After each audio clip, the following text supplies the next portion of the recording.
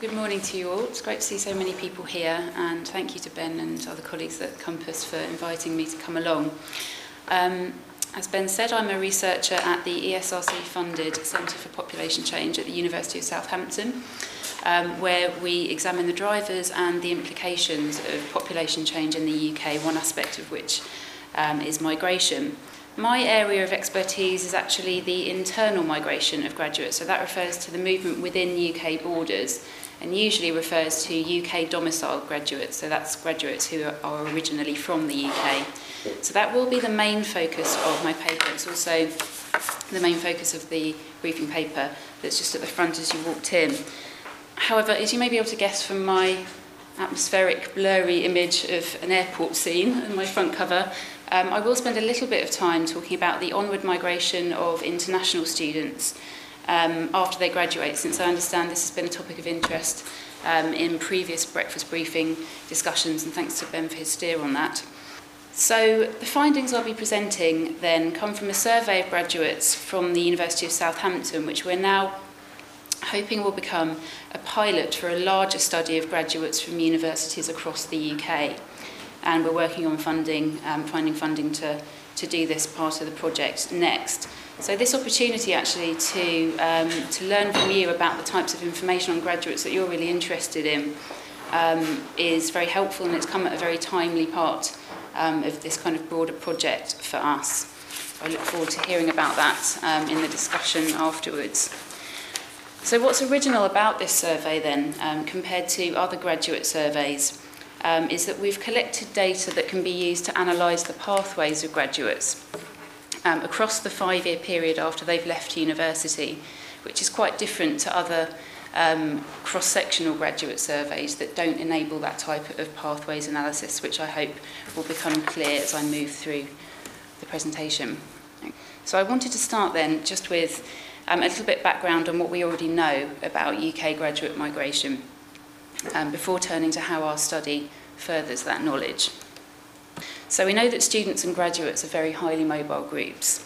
16 to 24-year-olds are the most mobile age group, and those who participate in higher education are more mobile than those who don't. So we really are looking at the most mobile of the most mobile here.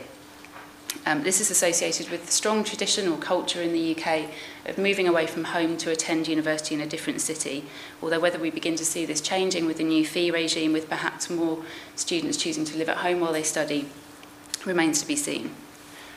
So because of this heightened mobility, students and graduates are key drivers of both internal and international migration flows to and from the UK, which you can see quite clearly from this graph, which shows estimates of long-term migration to the UK. So long-term migrations defined as people who stay for 1 or more years. And this graph shows long-term migration by the main reason for migrating, and you can quite clearly see towards the end of 2009 that study, the blue line, overtook work as the most common reason for migration into the UK. You can also see actually in the year ending June 2012 that there was quite a significant decrease in the levels of study-related immigration.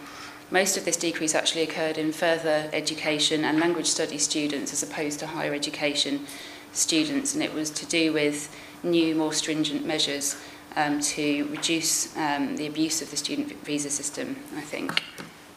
So, as I mentioned, students and graduates are also key drivers of internal migration within the UK, and they drive both long-distance migration from one region of the UK to another, and short-distance movement within regions and local authorities, which is often referred to as either residential mobility or population churn.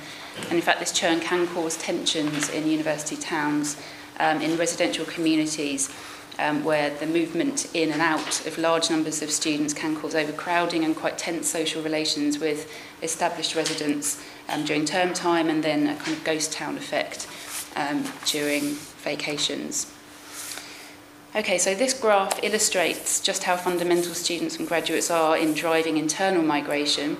It shows the internal migration rate per 1,000 age standardised population in England and Wales by age group from 2002 to 2008.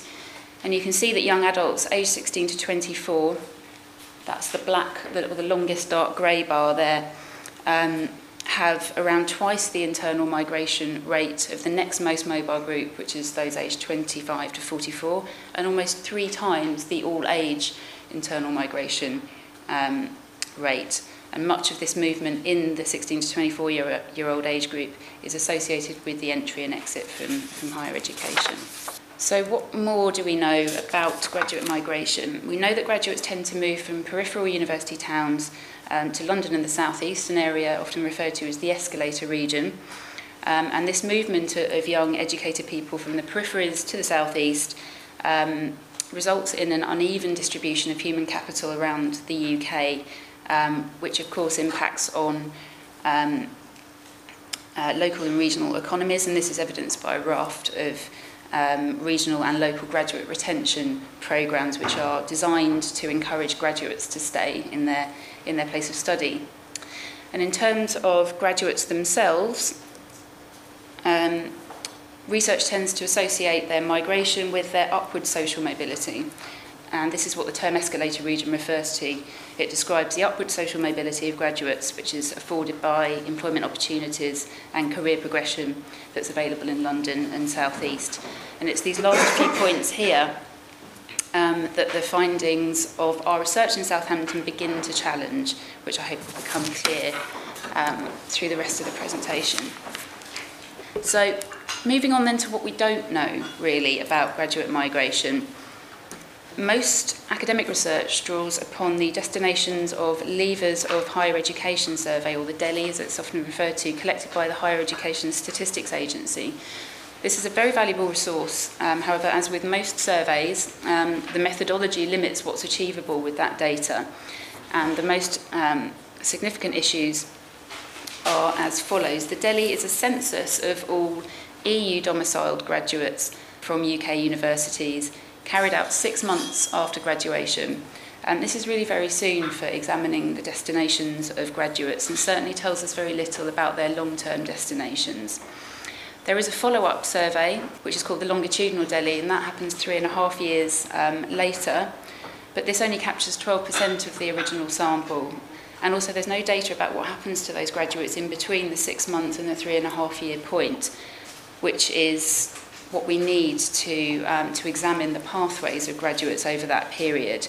There was some attempt to collect this using what was called an activity grid, but that part of the DELI survey was very poorly filled out, so actually that data isn't really usable.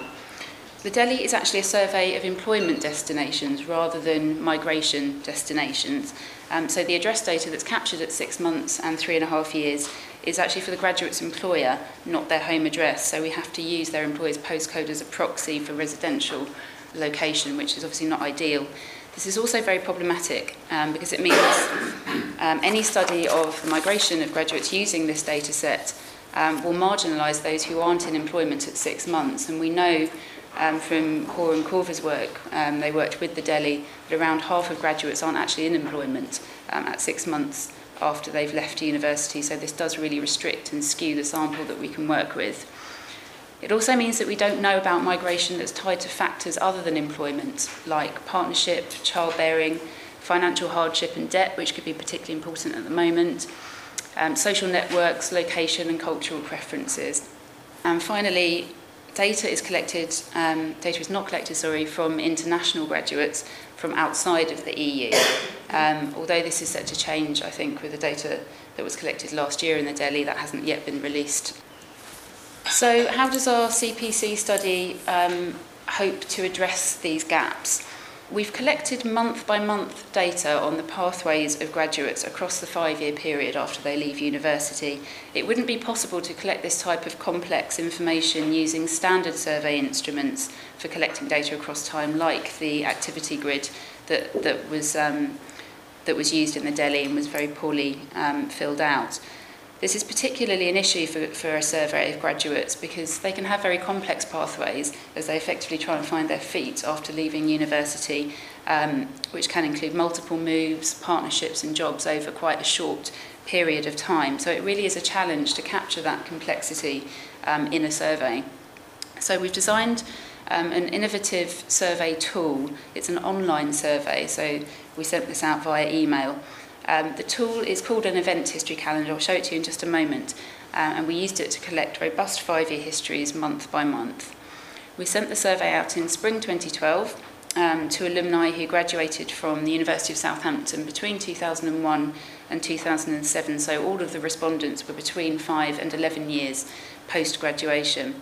This yielded a sample of 963 respondents, which included UK, EU and non-EU domiciled graduates. So this is what the calendar looks like. So the darker grey rows at the top, running horizontally, we have at the very top the year, then the month, and then the respondent's age, which was populated when they put their date of birth in at a previous stage in the survey. I should explain that this calendar was embedded within a broader survey that also asked questions about the graduate's current employment, location, etc. So we also have their employment destinations between 5 and 11 years after they've graduated. The calendar starts in the January of the year the respondent graduated, and it stretches horizontally for 5 years to the January 5 years later. The scroll bars at the top and bottom allow the graduate to move through that period of time. You can only see 3 years here of that period. So there are 4 blocks where respondents input information about their pathways during this time. The first block at the top is for changes in address, the second employment, the third partnership, and the very bottom block for childbearing. So where the cells are yellow, that's where data's been input. So when a respondent clicks on a cell in the top block to indicate that they changed address in that month, a series of additional windows pop up to capture extra information about that move, so including the reasons for moving, their living arrangements, housing type, tenure, satisfaction. And the benefits of using this type of calendar is that it will capture complex sequences of events in graduates' lives, and it allows them to align changes in different parts of their lives, so partnership, employment, etc., which we hope improves the quality of the data that they're giving us. So moving on then to some findings, and I'm going to start with the internal migration of graduates. This is a visual representation of one graduate migrant's pathway, which is based on the data that they input to the calendar. The small squares running horizontally across the middle are the years from January 2007 to 2012. Above this, the round cornered boxes are the graduate's changes of address over this period. So there are 8 changes of address in total.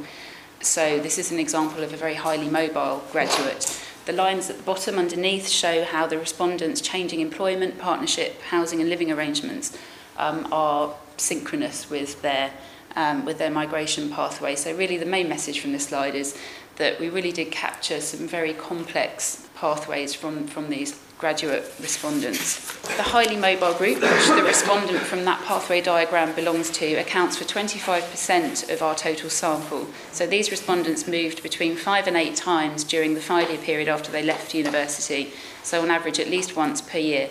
And just to put that into context, in another study we're currently working on at the CPC, we're looking at the lifetime migration histories of people aged between 50 and 80, and the average number of moves across a man's lifetime from this group is 6. So considering we've got sort of between 5 and 8 moves here, it just kind of, I hope, gives some idea of just how complex these 5-year migration histories are. Juxtaposed to that highly mobile group, we also have more stable trajectories, which are characterised by non-migration by some graduates by choice. Often this is mature students who were more rooted in their place of study, or by constrained movement associated with a lack of opportunities in the labour market and housing market constraints as well. These more stable pathways also include graduates who stayed in the parental home throughout their studies and across the post-student period, which is around 4% of our total sample. So I've chosen to describe these 2 pathways in a bit more detail because I think they really reveal how heterogeneous this group is, and commonly studies of certainly of young adult housing pathways have tended to identify one standard student pathway through the housing system and beyond after graduation, and I think what our data is showing is that actually graduate pathways aren't reducible to one standard type in this way. Okay, so moving on now to the destinations of graduate migrants at the first, second and third move after leaving university, with the reasons for moving in tables underneath the maps. This data is mapped by postcode area, with the darker blues indicating that a higher number of respondents moved to that area. This is the Southampton postcode here, just above the Isle of Wight. And you'll see this remains dark blue at every move, and this is the case for every move from 1 to 8. 8 was the maximum number of moves that could be input on the calendar, showing that it retains a significant proportion of its graduates, but also that graduates return to the city after they've moved out to live elsewhere for a period of time, which indicates that students do actually form a lasting attachment to their place of study. In fact, by 5 to 11 years after graduation, 30% of our respondents were located back in Southampton. It's also, I think, important to note that there are a range of reasons in these tables underneath the maps that graduates gave for moving. So employment is important, accounting for around 25 to 30% of moves, but it's not the only reason why graduates move, and this has been an assumption in much of the pre-existing research in this area. So the first move then shows the broadest geographical distribution across the UK, and the migration destinations here were strongly associated with where graduates were located before they went to university, so they're often their parents' address, which is reflected in the table underneath. You can see returning to live with parents was the most common reason for the first move. These reasons are in rank order, by the way.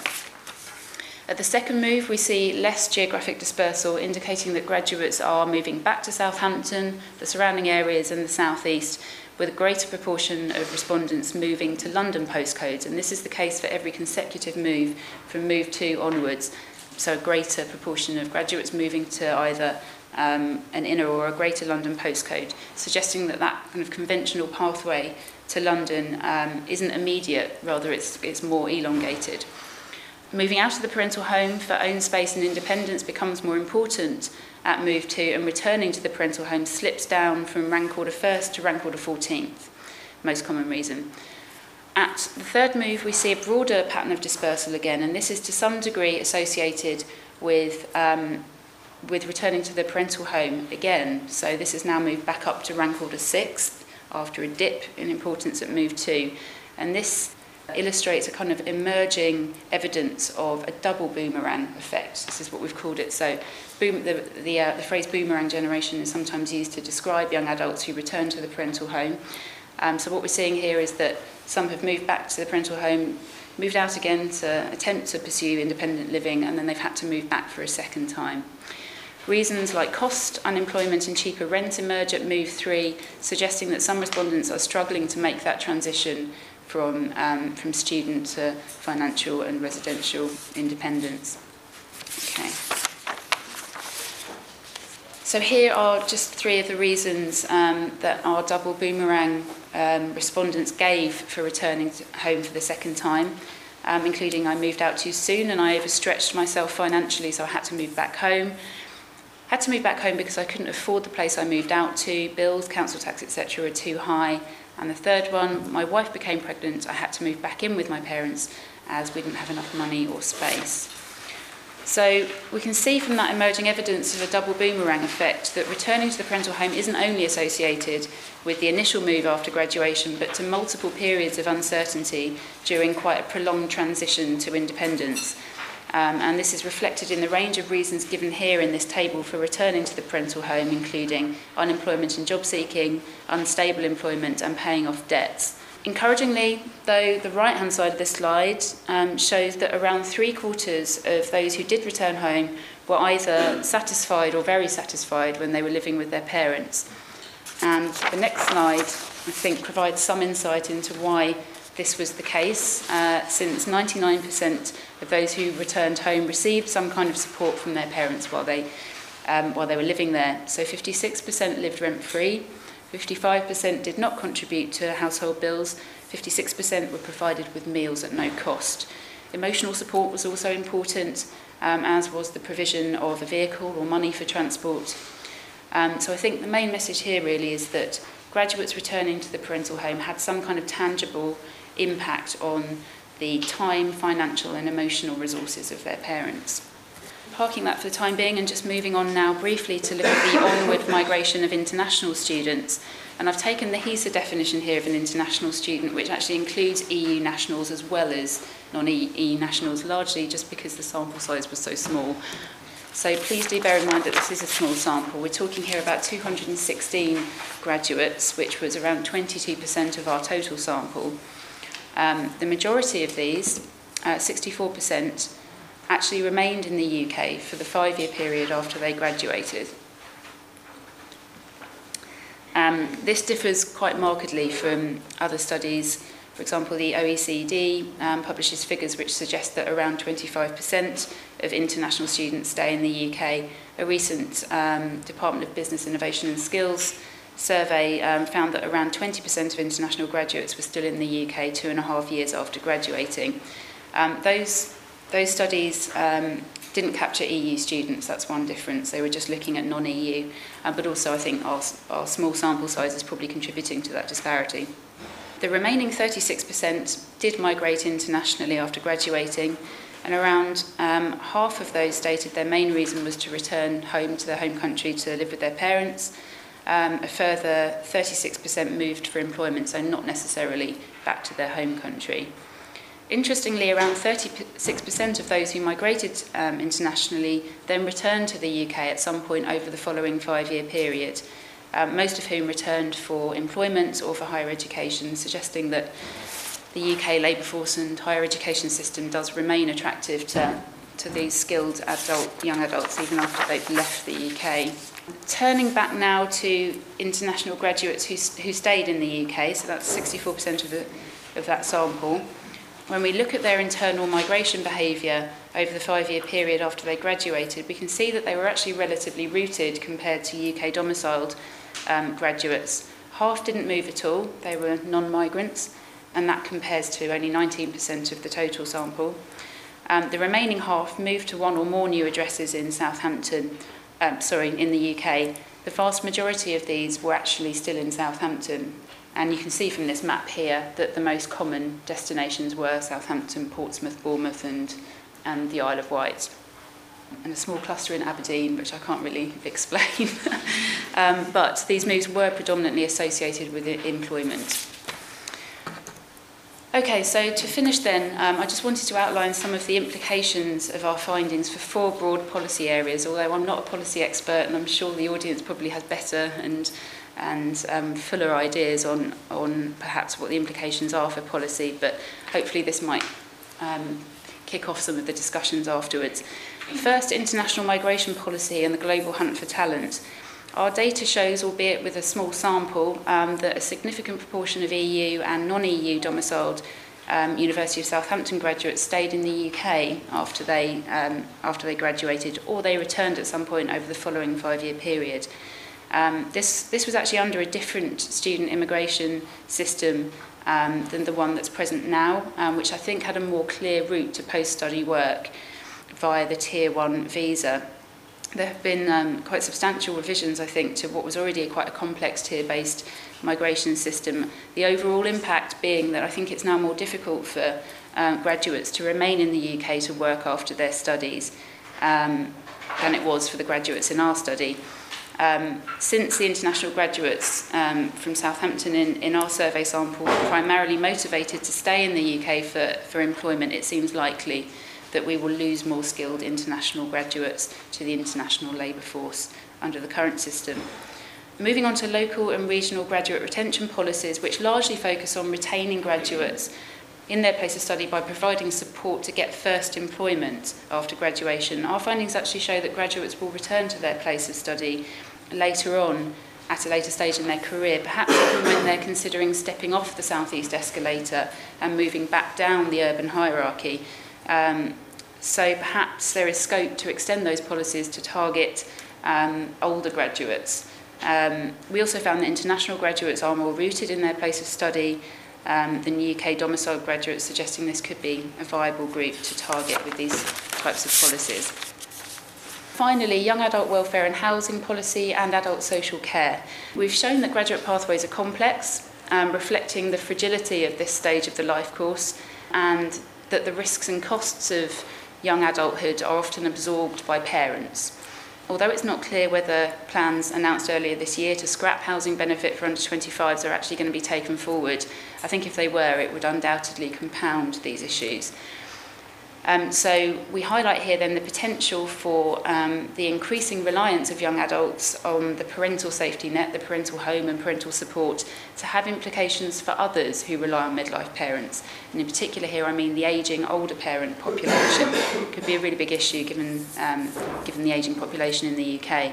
So here I'm referring to midlife parents who are effectively sandwiched between meeting the needs of their adult children, who are returning to live in the parental home, and their ageing parents. And the phrase sandwich generation has now commonly used to describe this group. I think the main policy issue here is that despite considerable investment in developing a framework for adult social care policy reform, there's some examples of the large-scale reports that have been commissioned in recent years.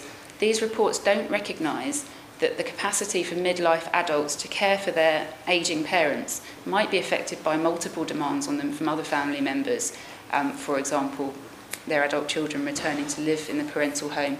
Instead, it's assumed that if they're present, then they will be able and willing to care for their ageing parents.